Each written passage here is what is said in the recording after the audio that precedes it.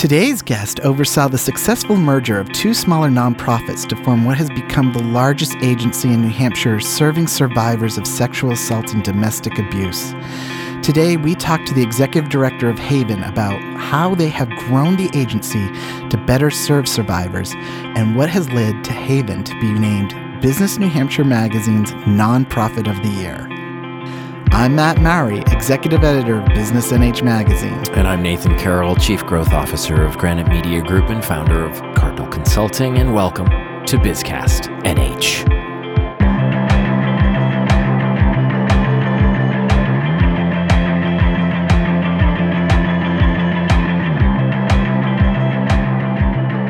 Matt, this is exciting. It's exciting that we get to talk with Kathy Beebe today from Haven.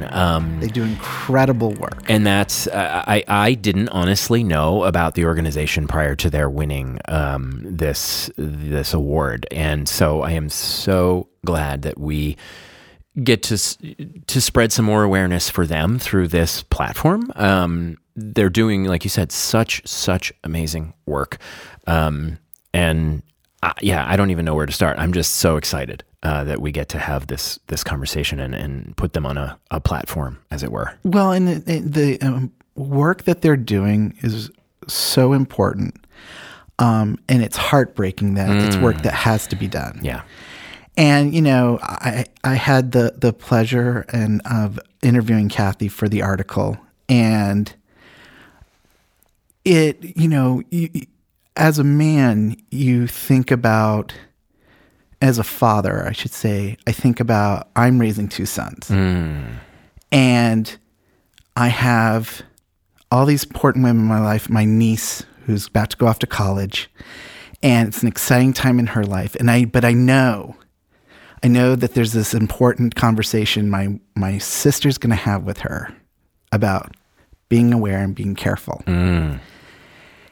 And it's a conversation we shouldn't have to have. I know it. And as the father of two sons, I go, we have to do better with our sons. It can't be about warning our daughters. It has to be about doing a better job of raising our sons, to be aware of what healthy relationships look like, about what consent means. What respect is. And what respect is. And we don't do enough of that. No. And, and it's something I've been very conscious of since becoming a dad, and in the conversations we have with our sons. And, while having those discussions, it can never be too late. It definitely can't be too early. Right. And, so even things like, we play around, right? Yeah. And you're tickling one another. But, we also made sure that they knew of the agency of, if you are done with that, to say so. Yes. And I will stop. Yeah. And the same thing, if you're tickling dad, and I go, okay, I've had enough, and they're, but they're rambunctious, and they're like, oh, but it's fun. And I'm like, no. Yeah. I'm done. It's my body. Right. And my body's done. Yeah. And you have to stop now. Right. And so that, was an important discussion to start having. And then, it's one that doesn't end. There's so much in our media today that sends such toxic messages. Yes. Yes. You have to be on top of it. You need to have those, use them as ongoing discussions. And then, I have a teenager now, and he had his first, relationship. Sure. And so you have all the, mechanics discussions, and you have all the discussions around emotions, but you need to have it's important that you're having those discussions about, recognizing that the other person in that relationship is a human being who isn't there to serve your needs. That being in a relationship is about being equal, is about being respectful, about, respecting boundaries. Yeah. And it's a discussion we don't have enough in our society. And I know you've got two young ones, a daughter and a son. Yeah. These are discussions you're facing. Well, and you said, you were even talking about, the tickling, right? And saying no, and so we practice in our house all the time. It's like, wait a minute, Noah said no or Sophie said no, that they don't want to hug, that they this, that they that. It's listening. It's being respectful. And it's appropriate to start having age-appropriate conversations or reminders at the age of, my kids are, 3 and 6, almost 4 and 7. And it's just reinforcing being respectful, being good humans, being a good listener, and, all of those things that you said. And it cannot start too early to raise good human beings, but raise them in a way that we hope that when they sort of are making decisions for themselves, and then when they have their own families, that they also are doing for their kids what we're trying to do for them. That's big. This is going to be a really valuable and insightful, interesting conversation, but it's big and it's heavy. And this is one of the conversations that Haven is having with kids in schools. To find out that they're working with kids, and we're going to get into this in just a moment, but I was overjoyed to know that, it is across the spectrum. It is not just men or women or, straight people or otherwise. It is with children. And it's like, this is exactly how it obviously needs to be done and is being done. But they're having so much success, but they've got so many challenges ahead as well, because we do as a society. So let's dive into this discussion. Dive in. Yeah. Our guest this week, as you know, is Kathy Beebe, Executive Director of Haven, the largest domestic and sexual violence prevention and support agency in New Hampshire. As Executive Director, Kathy leads a highly skilled team to oversee all fiscal, operational, and programming aspects of the agency, and works alongside with board of directors in providing agency leadership and strategic planning to create organizational sustainability to further the mission of Haven. Kathy has a master's in nonprofit management and leadership from New England College and focused her thesis on the building of strategic alliances between nonprofits. Most recently, Kathy received the coveted Lori Breard Achievement in Leadership Award. Kathy currently serves as the board chair for the New Hampshire Center for Nonprofits and has previous board experience with the New Hampshire Coalition Against Domestic and Sexual Violence, Stratford County Family Justice Center, and Leadership Seacoast, and was appointed by former Governor Lynch to the New Hampshire Judicial Selection Commission, where she served for 3 terms. Kathy was born and raised in Portsmouth and currently resides there with her daughter, Brenna. Kathy, welcome. Thank you. I'm so excited to be here. Well, it's really, really our pleasure. Of course, congratulations to Haven, to you for all your hard work, to your team for all of their hard work. And so Haven is the result of a merging of 2 community action organizations. So maybe just set the stage for us about what Haven is now. What's the history of those organizations that came together, and where are you headed, as it were, as one organization? Sure. So in New Hampshire, there's currently 12 agencies that provide services to victims of domestic and sexual violence. And they all kind of sprouted up grassroots. So for the longest time in the Seacoast area, you had a domestic violence agency that got started, and then 1 year later, a sexual assault agency that got started, where basically the people that founded them just didn't know about the other organization. Wow. And so they sprouted up to serve a need that they saw. And for many, many years, I was with one of the organizations, and we worked really closely together, and we did a lot of work together.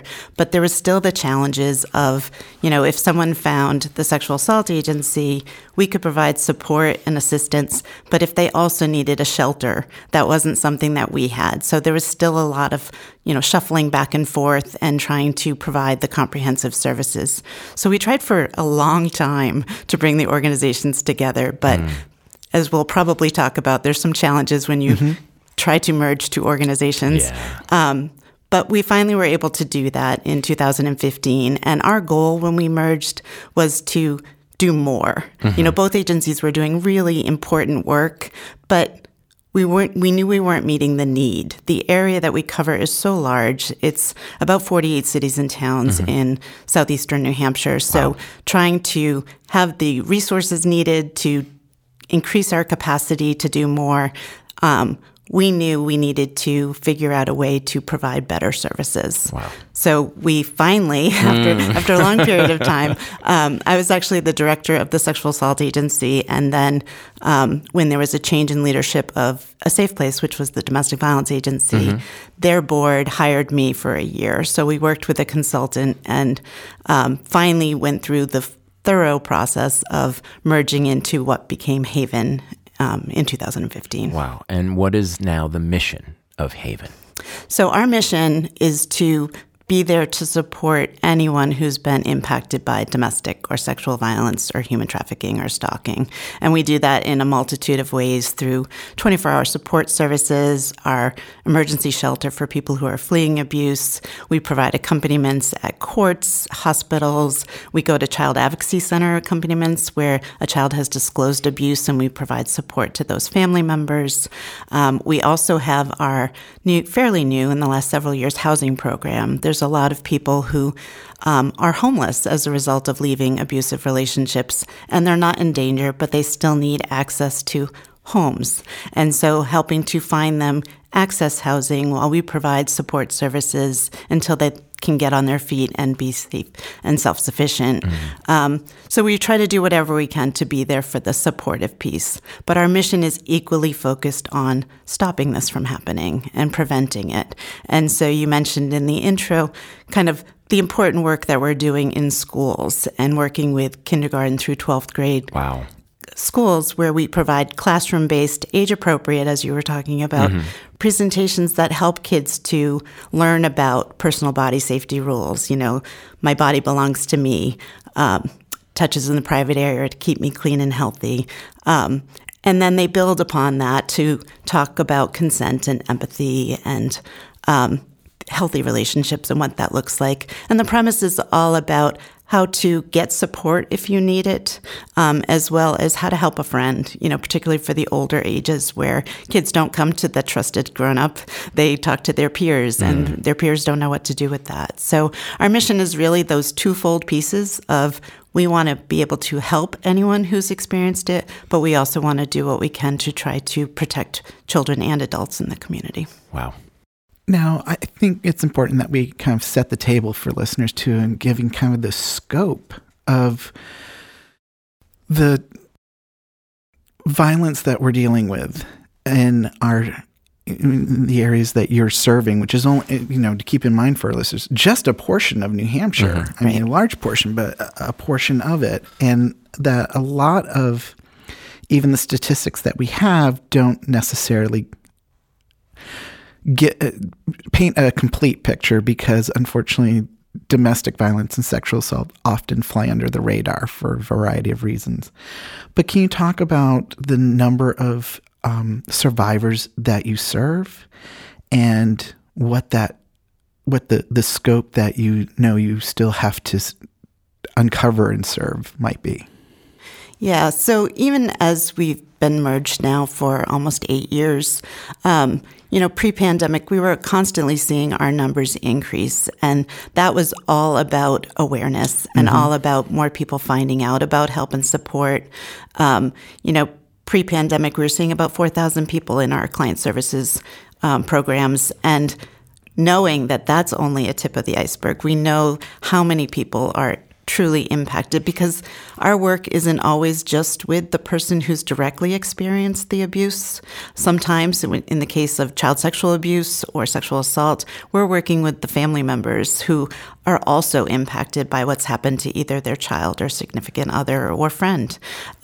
So we want to be there for anyone that's experienced it. So we know that those numbers can go higher and are higher. And that's also our goal in continuing to increase capacity so that we can see even more people and expand on our programs and services. We used to have people that wanted to volunteer. We're fortunate we have a lot of volunteers. And sometimes they would come in and they would say, I don't know anybody who's experienced domestic or sexual violence, but I care about this and I want to do my part. And then they would start volunteering and they would start telling family, friends, coworkers what they were doing. And you can only imagine what then happened. Mm-hmm. They were suddenly right back in saying, oh my goodness, I had no idea how many people I know that this has happened to. And so it is, as you said earlier, a really hard and difficult topic for people to talk about. And for a long time, people didn't know that there was help and support. And so as we continue to do more, we know those numbers are going to increase, and hopefully we can be there to assist more people. In our prevention education programs, we're seeing pre-pandemic again about 15,000 kids in the area, which is phenomenal because, as you mentioned, I grew up in the Seacoast area and we certainly weren't having these conversations or programs when I was in school. And so it's really exciting that we're starting, particularly with the young age, the kids, and having these conversations. And but we also know that there's 40,000 school-age kids in just our geographic area alone. So we have a lot of work to do to increase our capacity to make sure we see every kid. Yeah. Can you this is sort of a logistical thing, but help me and our listeners understand. You said there's 12 organizations focused on this in New Hampshire. They've mostly come up sort of grassroots. Are they sort of evenly spread around the geography or the counties, or are there, is there essentially an organization in someone's neighborhood, as it were, for throughout the state? Yes, so we are spread throughout the state. Again, some of it has no rhyme or reason in how we're structured, but people can access their local agency. And if people go to the coalition's website, then they can see which communities are covered by which area. But also, if somebody were to find an organization outside of their area, if they found Haven, we could definitely direct them to one closer to them if they needed it. Nice. And before we get to the breadth of services that you provide, it's amazing everything you do. Can we first talk about what are some of the challenges that people have to overcome to either seek out or research? What prevents people from either seeking out or receiving services that they might desperately need? Well, I think the first piece is, again, not knowing that there might be help and support available. For a lot of, if you're talking about child sexual abuse or child abuse, for a lot of kids who have experienced it, they don't know that they might not know that there's help available, or that this is something that's happening to someone more than them, that they might feel like they're the only one and not really understand what's going on. They feel isolated. Absolutely feeling isolated. I think if you're talking about people leaving abusive relationships, I think that there's a lot of barriers that exist. It's often difficult for people to understand why someone might stay in an abusive relationship where there might be violence, but to not understand that that's not what's keeping people in that relationship. What's keeping people in that relationship is those barriers of often the financial control that exists. For some folks, they may have not been allowed to work, or if they do work, they might not have any control over the finances. Perhaps that paycheck gets turned over, or perhaps things are in their name and they suddenly have bad credit as a result of things not being paid. There's the challenges if there's children involved, in concern about custody and being able to keep the children. And so much of the abuse is that kind of ongoing, that isolation piece, keeping people away from access to friends and support. And so it's a long process. There's so many people that try to leave abusive relationships that are suddenly pulled back in, and it's not because they want to stay in a situation where they're being harmed. It's because they're really having that difficulty and challenge of, where do I go? And what do I do? And how do I make sure that I can take care of myself and my family if I haven't had access to the funding or the money? Yeah.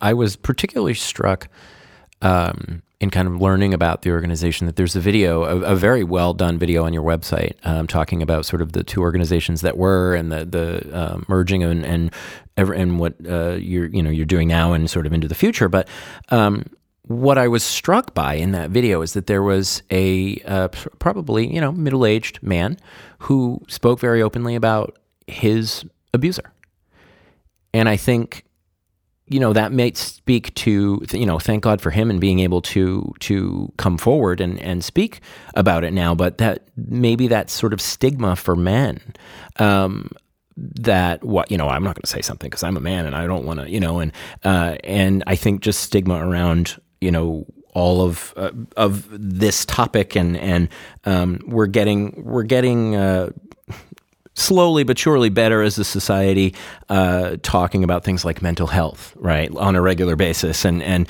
being true about all of that. But there must just be so much, so many layers to a male or anybody for that matter. But I was particularly struck by this male coming forward and saying, "This happened to me," and was very powerful. Yeah, and Matt, I think it's great that you were talking to your sons. But one of the things that I think is really important with the prevention programs and talking to kids is recognizing that when it comes to kids being abused, it's almost equally girls and boys. And so there is that additional barrier because there's the stigma anyway, I think, in the concern for people coming forward and not being believed. Right.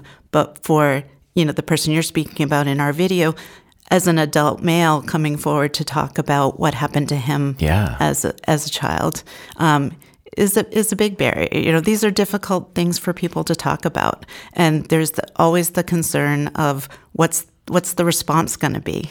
If I tell friends or family what's happened to me, am I going to get a supportive response? And sometimes that's a barrier for people seeking help, because if they tell their friends and they don't get a good response, or they tell their parent and they don't get a good response, that can shut people down a little bit in terms of telling anybody else. So one of our personal body safety rules when we're seeing the kids is not only is it never too late to tell, but if you tell someone and don't get the help that you need, keep telling. And because it's really important, not a lot of adults know how to respond to kids, and not a lot of friends know how to respond. So it's really important that we keep telling the messages to the children that if something's happening, it's not your fault, and it's important to reach out to a trusted grown-up, but if you don't get the help that you need, keep telling. And the pandemic turned so many things upside down. And you were talking about, prior to the pandemic, reports of sexual assault and domestic violence were on the rise as people became more aware of the resources. What happened when the pandemic hit? And then how did you as an organization have to pivot to meet the needs of people? Because so many people obviously were focused on just surviving the pandemic and then forgetting that all these other elements still existed for people that were suffering in their own homes beyond that. Can you talk about what the effect of the pandemic was on both survivors and on the organization and how you met those needs?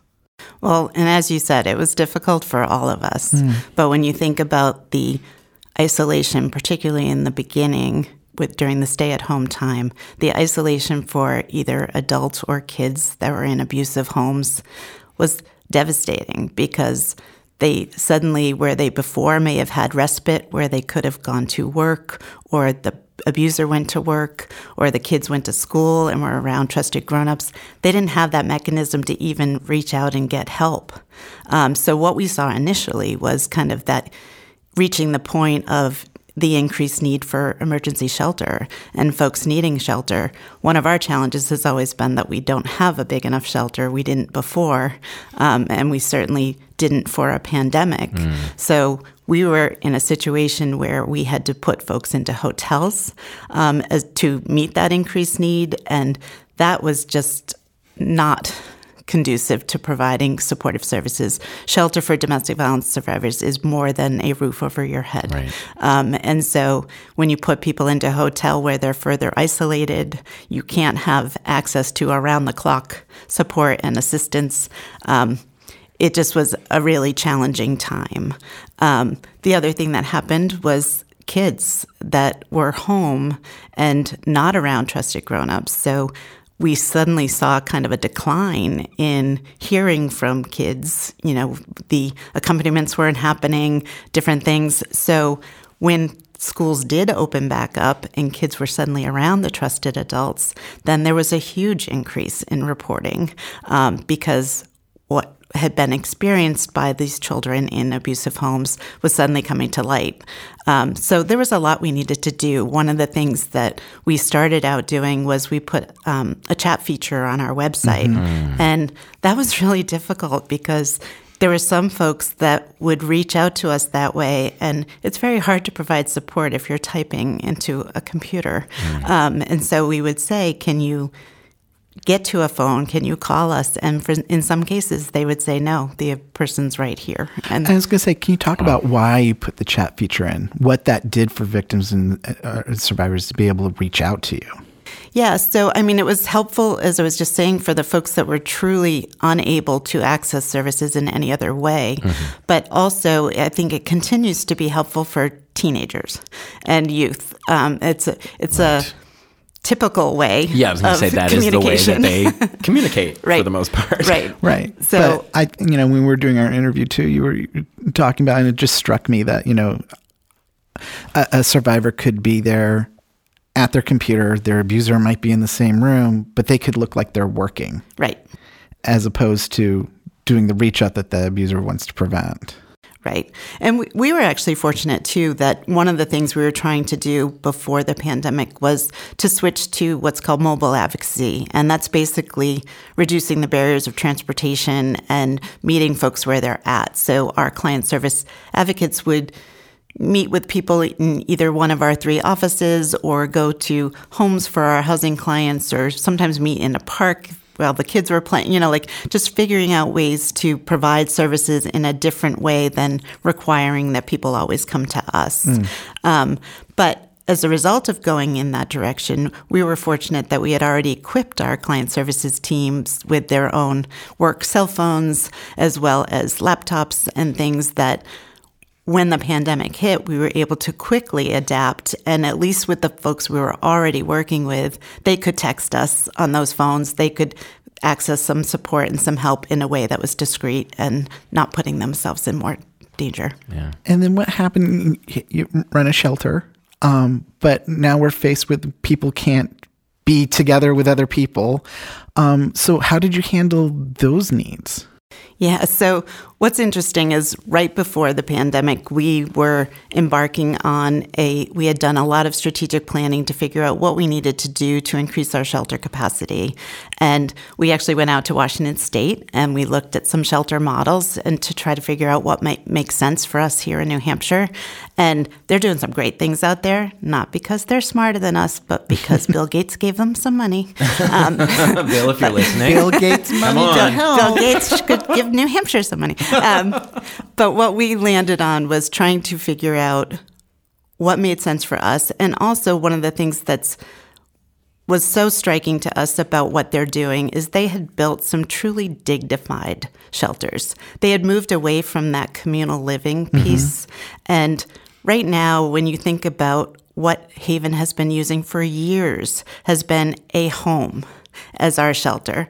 And you can imagine how difficult, we all know how difficult it is to live with someone that you get along well with and you share space with. But if you're in an abusive relationship and you're fleeing and perhaps you have children and you come in and you're stuck in a bedroom where you're sharing everything else, you might be sharing a bathroom with another family.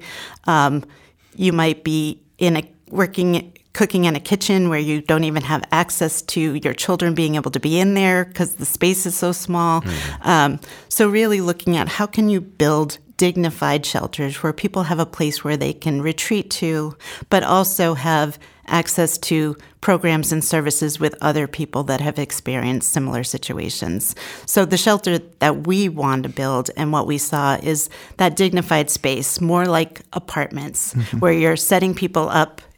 It's still a shelter, but it's a place where they are healing and rebuilding their lives from what they've experienced, and ideally reaching the point where they're kind of in their own apartment, which leads to better opportunity when there's time for housing, when they're no longer in need for a shelter, but then can get into housing. So we really wanted to create that kind of space for folks and make sure that if people did need shelter, they had access to one that was dignified. And then the pandemic hit. And what did that do to all those plans and how you had to respond? Yeah, so we obviously just had to stop what we wanted to do and just do what we needed to do to get through the pandemic and to make sure that there was no stop in services. You know, we weren't an organization that could just stop when there was the stay-at-home. Right. We had to keep going. We were 24 hours and really making sure that that continued. But one of the things that the pandemic has done is shown us that everything we were wanting to do and trying to do was needed more than ever. That we were definitely in the right direction. As I mentioned, the mobile advocacy piece was so important. The need for increased shelter was so important. And to have that non-communal piece is really important. So we definitely learned from that and knew that we wanted to continue to move forward in that direction. And that's where we are right now. But one of the things that we knew we couldn't continue to do was the way we were doing shelter. So even though we have not reached a point where we've even secured the final location for where we want to build our new shelter, we are currently leasing a 6-unit apartment building to set up the model that we want and need to better serve the community. Wow. I've got a question you threw out. Of course, as a good leader and nonprofit leader, you keep saying we. And I want to hear a little bit about the we. I want to hear a little bit about your team, but also knowing that they do. This is heavy work. This is serious stuff. I'm sure that they have good camaraderie and all of that. But how do you? I want to hear about your team, but also know how you and they balance that work that is so heavy with without giving into compassion fatigue or just thank you because it's a lot, right? And so you can build a great team, but that great team can really be taken down sometimes by things that are sometimes out of their control. And let's hear about that team for a bit. Yeah, so I will say one of the things that I learned through the merger process is I am definitely the big picture person, but I need the we. I need the we to help make that materialize and happen. You can dream it all you want. You can see it. Right. But unless you have the right people to help you ensure that happened, my phrase was always, let's keep our eye on the prize. Let's keep our eye on the prize. But as you were saying, with the pandemic, it was hard. I mean, it's incredible to see how the team, the staff rallied at a time where we were not only navigating what to do about services and being there for other people, but navigating at home, navigating our own lives. You know, there was staff that had children in schools and were trying to navigate that piece of things. There were others that still had to be going out and doing the in-person things at a time where you weren't sure about the safety risks of COVID and the implications of that. So it's been a big challenge. But, one of the things that I think helps so much in the nonprofit field is that people that work at Haven and work at other nonprofits are so compassionate and dedicated to the mission that there's a purpose. There's a purpose and a bigger thing that brings us all together. And then I think the other part is just how do we help each other? How do we, fill in on a day where somebody can't? And, how do we try to make some of those adjustments or supportive actions where we can't all be on at the same time? One of the things I think about that is really interesting to me is I keep saying to people, I honestly think that the merger happened so that we could get through COVID.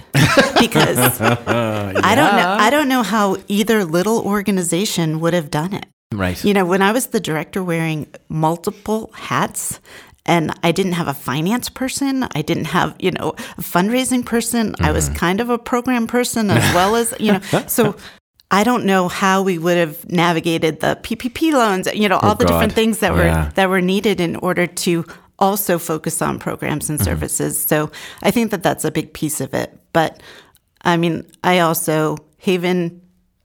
has a great team, but we also aren't immune to the challenges of maintaining a solid workforce.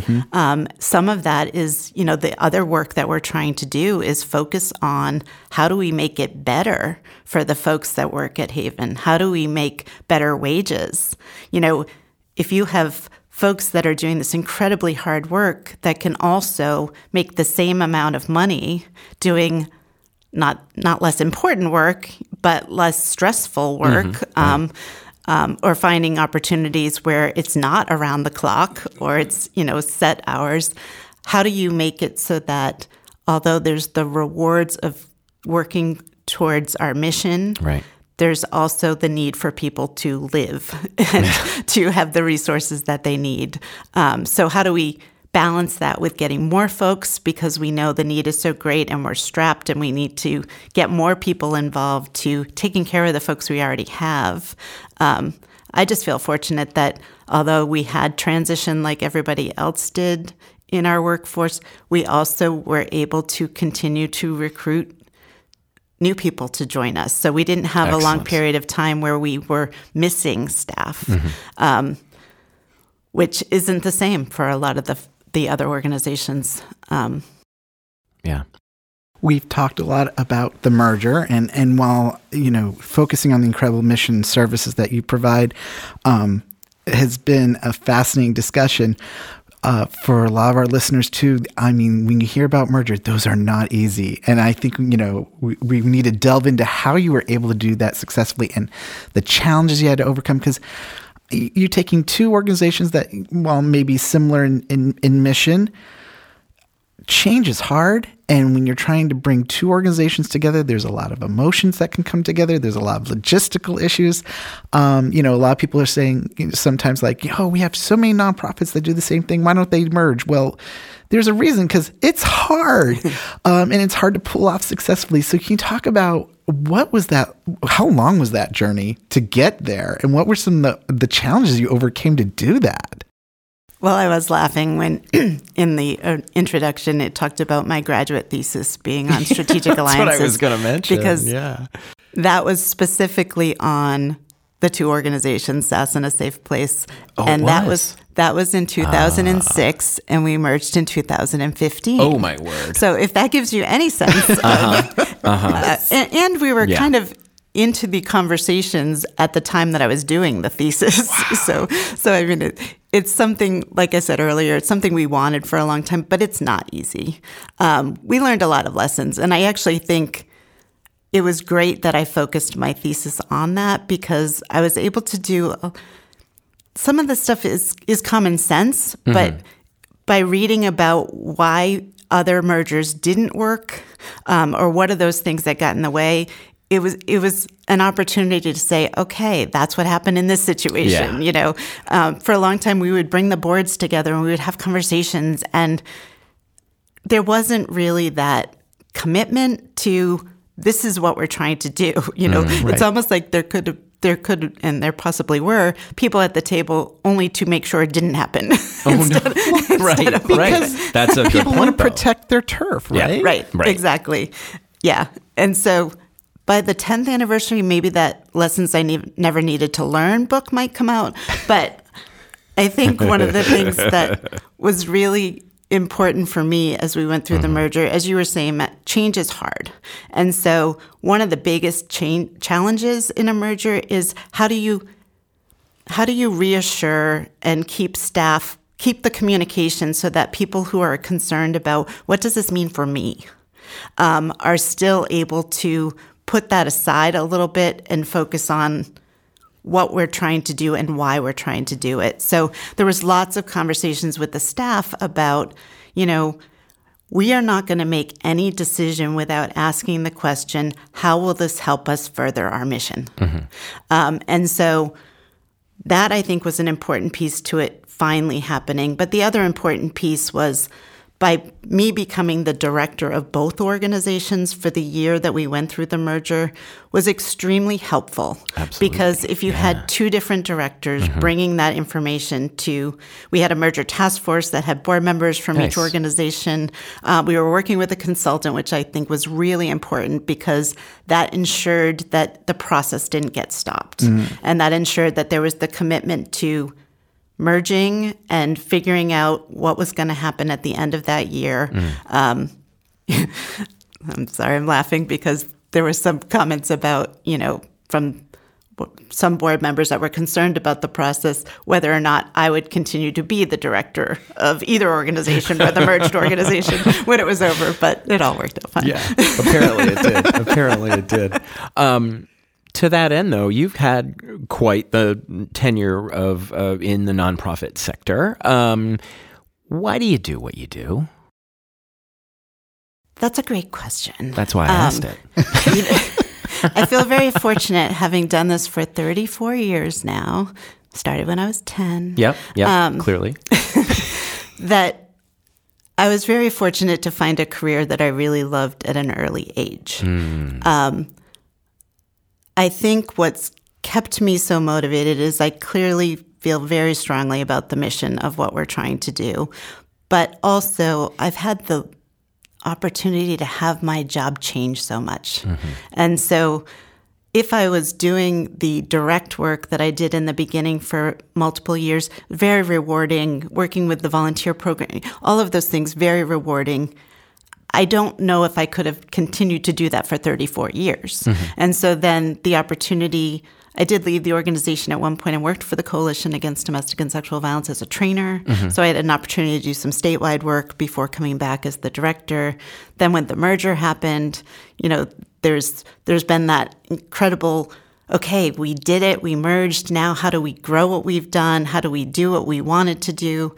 And we've had tremendous success in our growth. And now there's okay, we know what needs to happen next. And so what's keeping me motivated now is knowing that can't stop here, just like we couldn't stop with just the merger. There was a reason why we merged, and now our next step is we really need to build that co-located, dignified shelter for folks that's co-located with office space that provides the opportunity for comprehensive programming. We have to gain more resources and capacity to build those school-based programs. We've actually started a new program that we're really excited about, which is Camp Hope. I was going to ask you about that. I'm glad you brought it up. Thank you. Go right ahead. Yeah, so we're really excited about this. This is with it's a national program, but it'll be the first in New Hampshire, where it's a year-long Pathways mentorship program for kids who've experienced trauma, ages 7 to 17. And then it culminates in a week of overnight camp. And the whole premise of it is building hope and resiliency for kids who've experienced trauma. So around the country, though, Camp Hope has been proven to be so effective in addressing the healing for kids who've experienced trauma, because some of what happens is it takes everyday people who have experienced, that are known to the kids, or in some cases they're not known, but they learn about them, that have overcome the trauma that's happened to them. So kids get to not only see and be around other kids that have experienced similar situations, but they see that hope in knowing that you can overcome what's happened to you. That doesn't need to define who you are, and you can go on to be these successful people and go on to have a happy life and have that kind of hope for the future. And so as people are listening to these amazing projects that you're undertaking and they go, I want to help, how can they get involved? What is the kind of support they can provide you? Yeah, so we are fortunate to have a tremendous volunteer program, and we utilize volunteers in all aspects of the organization, whether that's, front lines. We have volunteers that help us taking calls on our hotline, going out to hospitals. We also have volunteers doing outreach activities. Now that things have opened up, we're back at all tabling events, festivals, fairs, letting people know about the work that we do. Excellent. There's event opportunities to work on some of our events. There's leadership positions on our board of directors or fundraising development committee. Basically, if you're interested in volunteering and you're in our geographic region and want to help Haven, we can find a place for you. And of course, cash is always helpful, especially when you're trying to build the type of facility that you are. How much is this capital campaign trying to raise, and how can people donate? Well, I will say it's gone up about $4 million since what we thought it was going to be before. Sounds about before right. Things happened. So we, aside from our capital campaign and the work that we're trying to do, we've raised almost $750,000 a year towards our just regular operating costs. Wow. So that's a piece that we are continuing to grow because aside from the money we want to raise from the capital campaign, we want to make sure we can sustain what we build and make sure that that's in place. And by doing that, we're going to need to raise more than that every year. So there's the need just in terms of the services and the programs, and then there's the capital need. But part of what we're trying to do is basically it's about a $12 to $14 million capital campaign that is both for the facility we're trying to build as well as the impact and the infrastructure of adding staff and focusing on the staff piece. And then the third piece is really the sustainability piece and how do we make sure that we can sustain what we're trying to build. We were fortunate. We were just awarded $2 million in congressionally directed spending through Senator Shaheen's office. That's right. You were featured on MUR recently. Yes. Yes. Excellent. So she came to visit our office the other day, which was great. That's wonderful. Congratulations on that as well. So a lot of things moving in the right direction for Haven, for you, for your team. Thank you. First of all, to you and your entire team for all of the important work that you do. Before we wrap, if someone is experiencing sexual or domestic violence, what can they do? How can they get help? So help is available around the clock, no matter where you are in New Hampshire. So for Haven, you could go to havennh.org. It has our hotline number. It has the chat feature on there. And that's the way that somebody could reach out for help. Someone could also go to the coalition's website and find out if they wanted their specific crisis center in their region, who that is and who that might be, and access to that support. Excellent. Thank you for that.